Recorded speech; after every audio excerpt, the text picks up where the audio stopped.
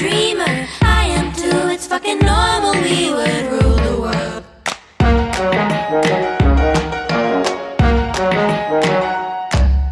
Hi, this is just a quick check-in from your hosts of the Fucking Normal podcast, Rena. Hi. And me, Lauren.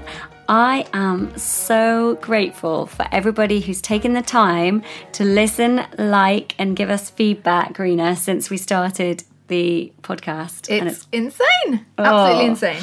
It's really exciting. And, you know, this is what the podcast is about. It's about connecting, and we're really keen to do more of that and to build a community around this podcast. It's not just about us talking and you listening, but about connecting more.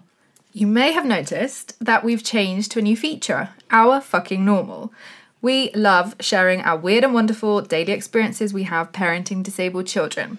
But what are yours, dear listener?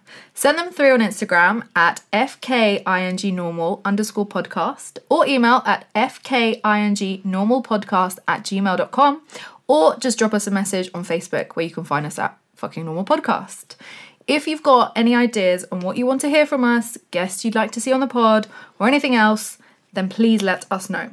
But to kick off, here's a collection of our Fucking Normal.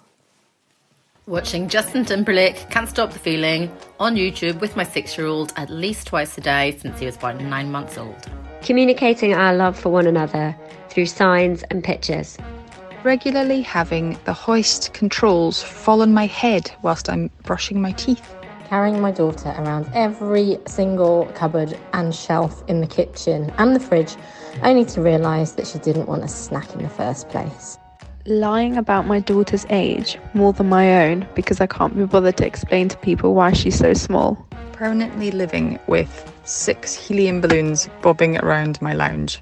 Assessing every pavement for the nearest drop curb.